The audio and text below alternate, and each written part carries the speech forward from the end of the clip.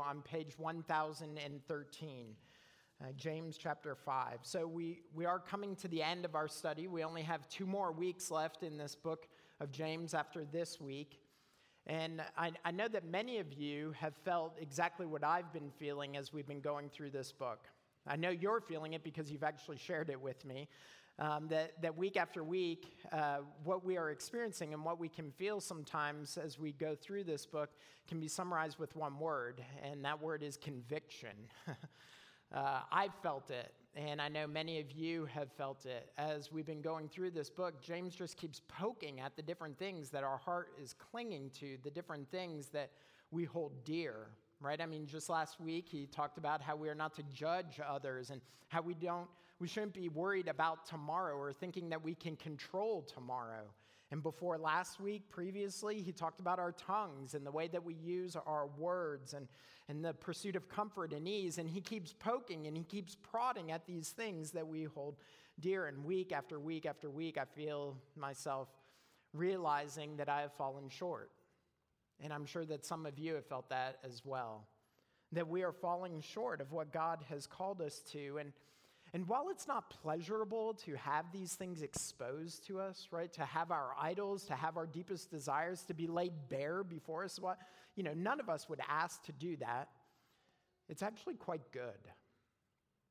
Now, it's not good because we're gluttons for punishment, far from it. No, it is good because when we have our needs revealed to us, when we have our hearts exposed in this way, what it does is, what it should do, is drive us to Jesus.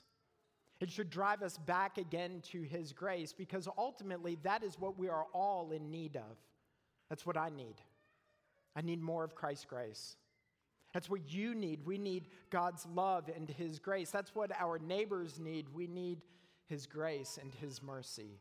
Whether you are new to the faith or whether you have walked with Jesus longer than I have been alive, what we are all in need of is grace.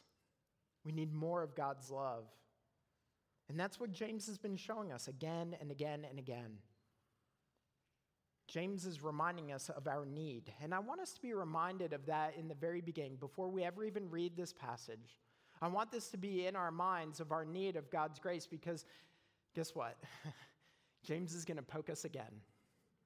He's going to expose us again, and this time he's going to do around the idea of money, around the idol of money. And James has very firm words for us about our money and about our wealth. Words that are so firm that there are some theologians, some commentators who think that James is addressing this primarily to non-believers, to those outside of the church, because in their mind, they cannot foresee how James could speak so firmly to the people of God. I'm not one of those scholars. I'm not a scholar, but I'm not one of those theologians. I'm not one of those who think that James is addressing this to the people outside of the church. No, I think he's talking to the church. And I think he's talking to us because, one, as we're going to read the passage, there's nothing that indicates that the audience has changed.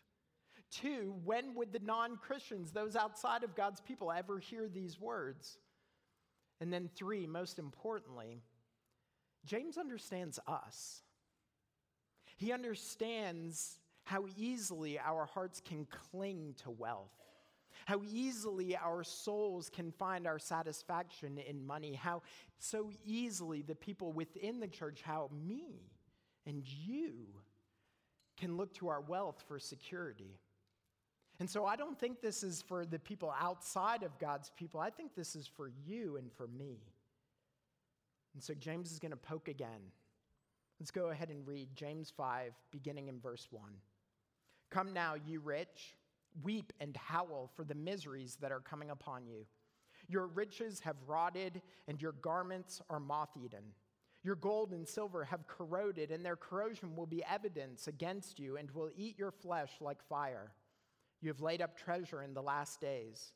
Behold, the wages of the laborers who mowed your fields, which you kept back by fraud, are crying out against you, and the cries of the harvesters have reached the ears of the Lord of hosts. You have lived on the earth in luxury and in self-indulgence.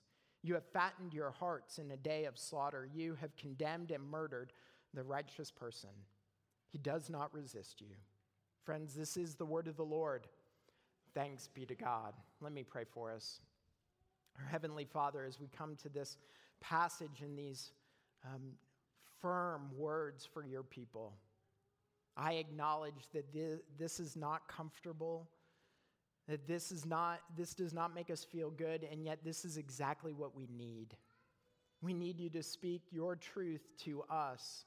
We are in need of your grace and your mercy. We are in need of you showing us what it means to live as your people. And so we ask right now that you would be gracious again, that you would help me because I am in need of your help, so that my words would be your words, that you would help us all so that we would be attentive to your word, and that in all our ways, through my words and our hearts, that in all of our ways we would please you, for you are our God and our King.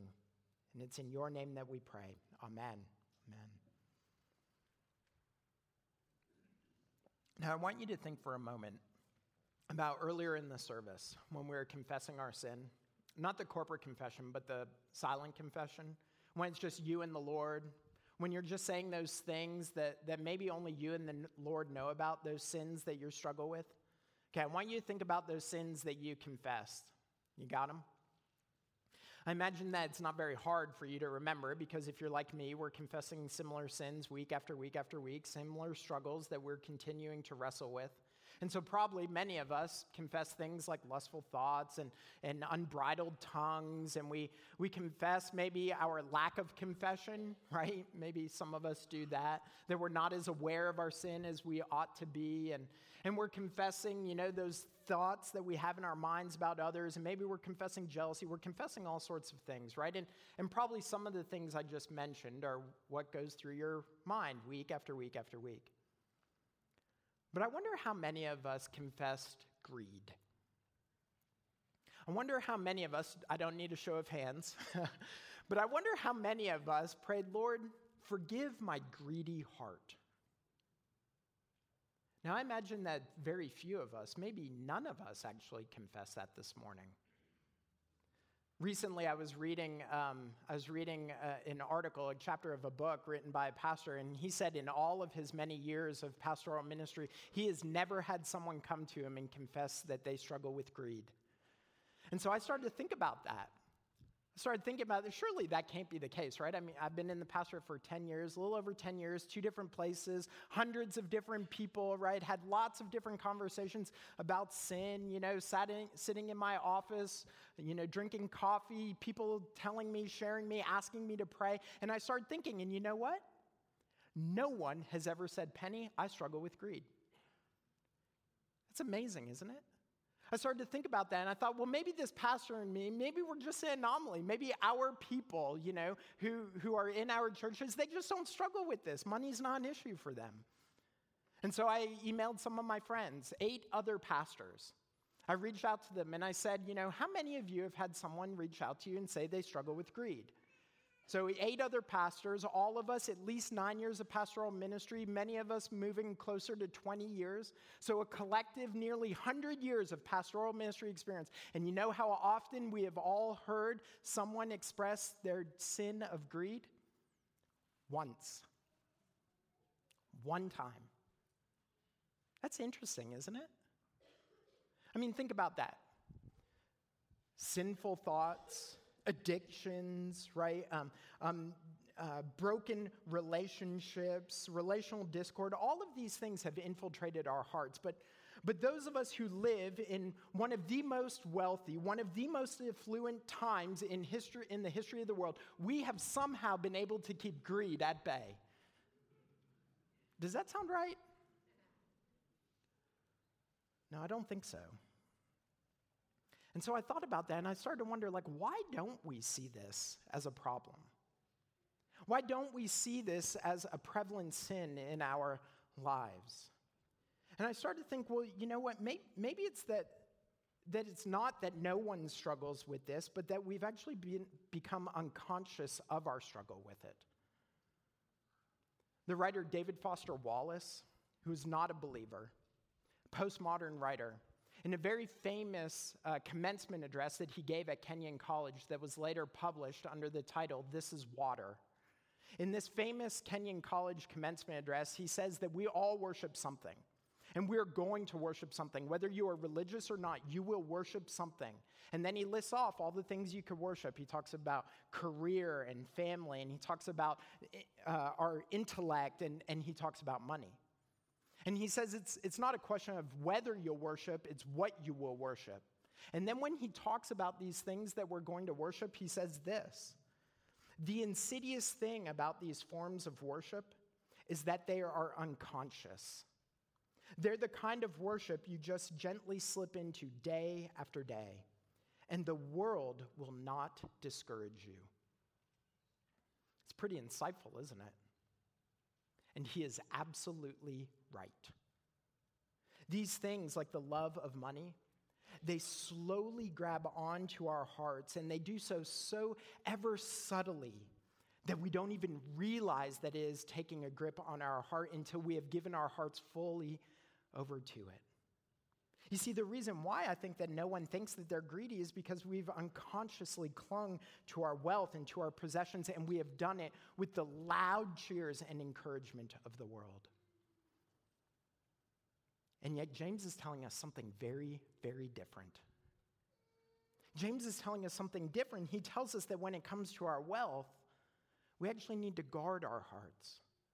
We need to guard our hearts, and we need to ignore the encouragement of the world, and we need to see wealth for what it is, that there is possible blessing, that there is great opportunity that can come with wealth, but also there is great danger. There's the perils of greed. That's what James tells us about, right? And I don't know if you noticed it, but these 6 verses, it is all negative. Did y'all notice that?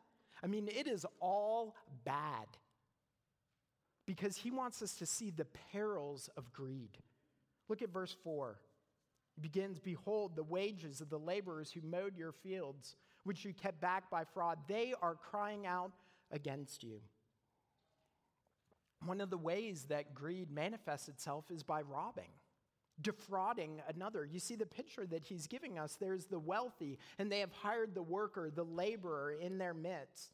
And they've promised to pay them a salary. And once the day comes, when the time comes for this honest work to be rewarded, to the salary to come, the payment to come, what does the wealthy do?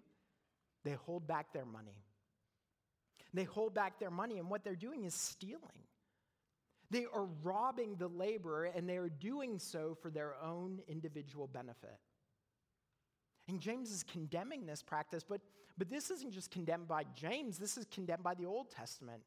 In Deuteronomy chapter 24, God's word says to us, "You shall not oppress a hired worker who is poor and needy, whether he is one of your brothers or one of the sojourners who are in the land within your towns. You shall give him his wages on the same day before the sun sets, for he is poor and counts on it, lest he cry out against you to the Lord and you be guilty of sin." So you hear what Moses is telling us, that if we employ someone in our midst to do a work, to do a job, that when it comes time to pay them, whether they are part of the people of God or not, whether they are an immigrant or a sojourner, whether they are from here or from a far-off place, that we are to pay them what they have earned. That's what he's telling us. To not do that is to steal and is to rob, but it's more than that. Because in this culture, it would have meant that we may actually be putting their life in danger. Because the laborer in this day needed a daily wage in order to live. This is why in verse 6, James says of the wealthy, "You have condemned and murdered." You see, what they are doing is perpetrating a great injustice against others for their own benefit. And James tells us that this is not ignored by the Lord. Look at verse 4. "The cries of the harvesters have reached the ears of the Lord of hosts." Now that title, the Lord of hosts, it's a title that is often used in the Old Testament as a way of associating God as the leader of his heavenly hosts, of his heavenly army. And God comes leading his heavenly host, and he brings opposition against those who oppose him. And James is using that title. He's now saying that the Lord who judges, the Lord who opposes injustice, he has heard and seen what has been done, and he will not ignore it. Look at verse 1. Come now, you rich, weep and howl for the miseries that are coming upon you. Weep and howl. What are those miseries? Well, those who perpetrate injustice, unjust financial practices, that they will face the judgment of God. Now, I imagine for most of us, this actually isn't the danger that we're confronted with when it comes to wealth. I know most of you, and I would never think of you as a robber, right? This isn't where I think that most of us struggle with wealth and with money and with greed. No, it's not with fraud, but it's actually with hoarding. Look, that's what the words that James has for us in verses 2 and 3. He says, your riches have rotted, and your garments are moth-eaten. Your gold and silver have corroded, and their corrosion will be evidence against you, and will eat your flesh like fire. You have laid up treasure in the last days. I wonder if something in there stood out to you. Look at it again very carefully. Is there something strange in those couple of verses? Something that seems a little off? If you look very closely, you'll notice that James says that our gold and our silver have corroded. Okay, what's the problem with that? Gold and silver don't corrode. So what's going on with James? Like, was this a typo? You know, like we just made a mistake in the translation? Is it that James didn't understand the principles of corrosion, right? I mean, I don't, right? So maybe James didn't, right? No, that's not what's going on. James knew exactly what he was saying. You see, when we take this language about corrosion and we take it with the descriptions that come before it, like rotted and moth-eaten, what we see is that James is telling us that not even the most precious of wealth, not even the greatest of wealth, not even the most precious and pure things of metal, not even they will last. And we know this, right? We know this about our clothes. We know that our clothes will break down, right? They'll fray and they'll end up in the trash, or we'll tear them up and they'll become dust rags, or they'll end up at Goodwill, and in 50 years some teenager will buy them as vintage and wear them in completely ironic ways and make fun of our clothing, like we do with 70s clothes, right? I mean, there's good reason to do that, right? But we know that our clothes, they're not going to last. And we know our homes are going to crumble and that our cars are going to end up in scrap. We know this. But what James is telling us is that not even the most precious of things, that though our clothes may fade and fray, and though our cars may end up in the trash, that even gold and silver, the most precious of resources, even they do not have eternal benefit to your soul. They do not have lasting value in terms of your soul, that even they will fade away. James says, you are storing up treasures. You have laid treasure in these last days, treasure that will not last. These last days are today, by the way. James said in these last days, then and today, what are we storing up? In fact, what he tells us is not just that they don't bring any lasting or eternal benefit to our souls, but what we do with our wealth can actually bring damage to our souls. Look at what he says in verse 3, the corrosion will be evidence against you and will eat your flesh like fire. Here again, he's describing judgment. And he's telling us that the accumulation of wealth and the hoarding of it for one's own self-indulgence, that in the world's eyes, that might bring commendation, but to God's eyes, it brings condemnation. And this is the very thing that Jesus warned us about in Matthew 6, isn't it, in the Sermon on the Mount? In Matthew 6, Jesus said, where your treasure is, that's where your heart will be also. Where your treasure is, that's where your heart will be also, right? You can't serve two masters. You will either love the one and hate the other, or you will hate the one and you will love the other. You cannot serve them both. And then what does he say? You cannot serve both God and money. It's interesting. That's where he ends, isn't it? You can't serve two masters like God and money. That's the warning that Jesus is giving us. And so we have to ask ourselves, where is our heart? What do our actions say about what we treasure? What does our action say about our heart posture towards money?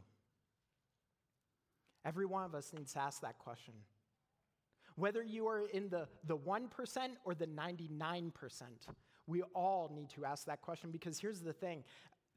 This is a subtle taking grip of our hearts, because we can so easily justify the thinking about money, right?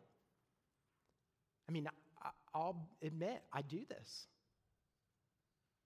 Right? It's so easy to just think, if I only had 10 more thousand, 20 more, man, if I inherited 150,000, think of all the good things I would do, right? I would give tithe to the church, and I would probably help pay down the building fund, and I would give money to my friends who are church planting, and then I would save some for me, and Ken and I would go on a great trip, and, but I did all those other things first, right? But I'm still thinking about money, aren't I? Still daydreaming about? Like, where do we go in our heads when we're daydreaming? Do we think about those things? Where's our hearts? Where are they? This is a pretty ugly picture that James is painting for us. And yet, James is giving us a warning. Don't just feel this as like James is slapping you on the back of the hand, or he's sitting there wagging his finger at you. No, his warning is coming to us because he has concern for the state of our hearts. He has concern for your souls. Let us see James like a man standing beside a washed-out bridge, standing by a washed-out bridge, warning us of the dangers ahead. And when we hear this warning, what do you do in your car? You don't simply stop and watch and hope that the river doesn't keep creeping towards you. You turn around and you drive away from the danger and you find a safer route, right? And that's what we're to do. We don't simply just stop thinking about money. That's not how we deal with greed. We deal with greed by pursuing generosity. You see, the problem ultimately isn't with wealth itself. You see, we can start to think about that. Like, we can start to think, if the greedy the wealthy have this danger, well, then we all just need to take vows of poverty, right? And we need to just give everything away and just kind of live, hand to mouth. But the problem ultimately isn't with wealth itself, because throughout Scripture, we see God blessing his people with wealth, some of his people. Right? I mean, Abraham and David and Job in the Old Testament, right? In the New Testament, there's Joseph of Arimathea, who was an early follower of Jesus. The problem isn't with wealth itself. The problem is with the way we use our wealth. And as Christians, we're to approach wealth very distinctly from the world. I heard a pastor say, and I can't remember who said it. I wish I could claim it for myself. But he once said that a difference between a Christian and a non-Christian isn't that we think about different things, but that we think differently about those things. Do you hear that? A difference between a Christian and a non-Christian isn't that we think about different things, but we think differently about those things. And so the Christian response isn't just to go, well, who cares about money? I'll just never think about, no, but instead we think differently about it from the way the world does. The world's perspective is to pursue wealth in order to bless ourselves, right? I mean, think about, why is it that you would rob? Why is it that you would hoard? Why is it that you would defraud? Well, it's about me. Right? It's about my wealth. It's about my comfort, my enjoyment. It is about my singular benefit. But the Christian response to wealth is that this is a gift. We don't resist greed by not thinking about money. We think about it differently. What has been given to us has been given to us by God. Yes, we worked hard. Yes, we labored. Yes, we put in the time. Yes, we had the ingenuity. Yes, but even those things came from God. We see everything as a gift and to be used in the service of God and others. All that I have is ultimately his, and I am but a steward. I am but a steward. A steward who is to use what God has given in order to bless. And in order to do this, we have to pursue the pleasure of generosity. I had this demonstrated for me shortly after I graduated from college. So most of you know I'm from Canada. And so when I graduated from college, in order for me to work in America, I had to have a visa, right, a work visa. I was here on a student visa that expired the day I graduated. So there was no wiggle room. So months before I graduated, I started filling out the paperwork, and I started to get it ready, and I sent it in. And through no fault of my own, there was a little snafu in the application process. The person who had to sign off on it and stamp it and had to do the sending in, well, he got delayed, and he got busy with other things, and he sent it off a little bit late. And so graduation came, and Penny didn't have a visa. And I didn't have a work permit. So I wasn't allowed to work here in this country. But here's the weird thing. Here was the little bit of difficulty that ensued, is that I also wasn't allowed to leave. Because if I left and, say, went back to Canada and got a job and worked for a little bit while I was home, to save some money before I came back, well, it made my visa void. And I would have to reapply while I was in Canada and wait for it to come in before I could re-enter the country. And so I was in this weird limbo stage. I couldn't work, but I couldn't leave. And so I had to live off of the little bit of money I saved working part-time in the admissions office at Lander University. And I have to tell you, that's not a high-paying job. And I remember a few months after I graduated, I was hanging out with my friend Martin, who worked at Wofford College in Spartanburg, South Carolina. He was doing web design for them, and we were just spending the weekend together, hanging out, enjoying one another, talking and these sorts of things. And I get ready to drive back to my house in Greenwood. And before I can get in the car, Martin goes, "Hold on, Penny, I want to say something to you." He pulls out his pocket Bible, and he opens it to Acts 2, and he reads this passage. He said, "They were selling their possessions and belongings and distributing the proceeds to all as any had need." And he closed his Bible, and he stuck it back in his pocket, and he looked at me, and he said, "Penny, the Lord has blessed me, and he has provided for me. I know that in this time you don't have a job and you're living off of a very small savings." He had no idea how small. He said, "But I want to use what God has given me to be a blessing to you." And he reached back into his pocket and he pulled out a $50 bill and he stuck it in my hand. Do you hear what he said? What God has given me, I want to share with you. And in the grand scheme of things, $50 isn't very much money. Put a little bit of gas in my tank. It provide a little bit of groceries for a couple weeks. That's a lot of rice. It's not a lot of money, but it was a blessing to me. Because Martin was giving, not coerced, not forced to. He was giving out of the joy of giving. He was giving out of the joy of this opportunity to bless. He saw his wealth as an opportunity to bless me. And in doing this, he actually experienced blessing himself. Like, he gave it to me, not begrudgingly, not with this sorrowful face, like, what could I have done with that $50? No, he gave it with joy. He used what he had to bring blessing to another. And friends, that's exactly what Jesus has done. Because in 2 Corinthians chapter 8, the Apostle Paul writes that, "For you know the grace of our Lord Jesus Christ, that though he was rich, yet for your sake he became poor, so that you by his poverty might become rich." Friends, do you hear what Christ has done for you? What he has done for me? That Jesus, who was rich, he was in heaven, right? In the place of glory, and yet he became poor. He was born to a carpenter and to some no-name girl in a tiny and forgotten city, and he died a criminal's death, and he did so that by his poverty we might become rich. Friends, this is the reason why we resist greed and pursue generosity. It's not because of the fear of the consequences of greed. That may motivate us for a time, but ultimately we do it because we are recipients of a generosity far greater than we could have ever imagined.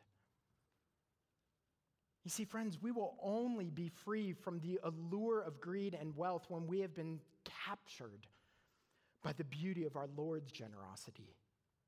And he has been generous. He gave his very self. And so what does this mean for you? What does this look like for me? Well, I don't know all the specifics. I don't know all the specific ways that it means that we are to be generous. It might mean that we don't indulge in a trip and we use those funds to help someone else. It might mean that we don't fill our closets with new clothes, but we use that money to clothe someone else. It might mean that it's not even writing a check. It might be being generous with our time and our space and our home and our possessions. I don't know all the individual ways it might mean for you, but think about this corporately. Think about this as a church. We are sitting and standing in this beautiful building, right? The lights are on. The sound system's working. The heat definitely was working this morning, right? I mean, think about that. We have this beautiful space out there where we receive and greet one another with coffee. We can sit and have conversation, and our children have clean and safe rooms to learn about God's grace and his mercy. I mean, think about all that we have right now that we are experiencing. And this has been provided by the generosity of many of y'all. And the generosity of our Lord to work within our hearts. And so what do we do with this space? Like, how do we even think about this possession? Like, does this church, this building exist just for the benefit of CTK? Or can we use even this building, even the carpet and the stone and the brick? We can use this space not just for our blessing, but for the blessings of others. Right? I mean, many of you have heard me say this to you individually offline, that we do not have this building so that we would serve the building, but so that the building would serve us, so that we would be a blessing to others. Right? The purpose isn't so that it would be pristine and perfect and everything always in its right place, but that we would use it so that others would know the grace of our Lord. I mean, we have this beautiful building because of the generosity of us and of the Lord. And so we can be generous with others. I don't know what this is going to mean individually. I think this is one way it's going to look corporately.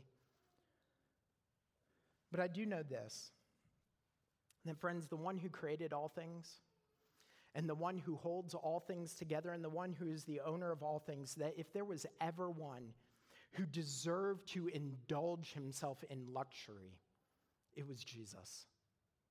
And yet, he left the luxury of heaven, and he came to earth to generously give of himself so that we would not be given over to the perils of greed, but that we would be those who have found pleasure in his generosity, and likewise we would be generous ourselves.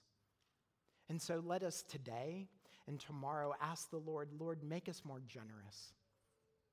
Teach us not to cling to the things of this world. Open our hands so we would not grip money and wealth, but instead let us see all that you have given us as an opportunity to bless others.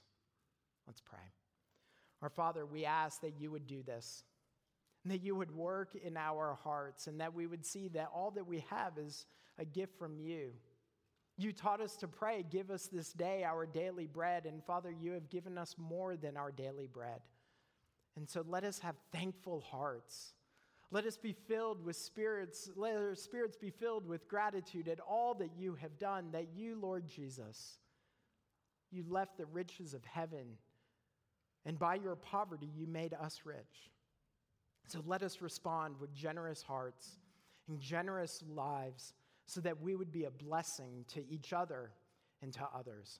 And we pray this all in the name of our Lord and Savior, Jesus Christ. And God's people said, Amen. I'll invite our ushers to come forward, and we'll take this morning's tithes and offerings.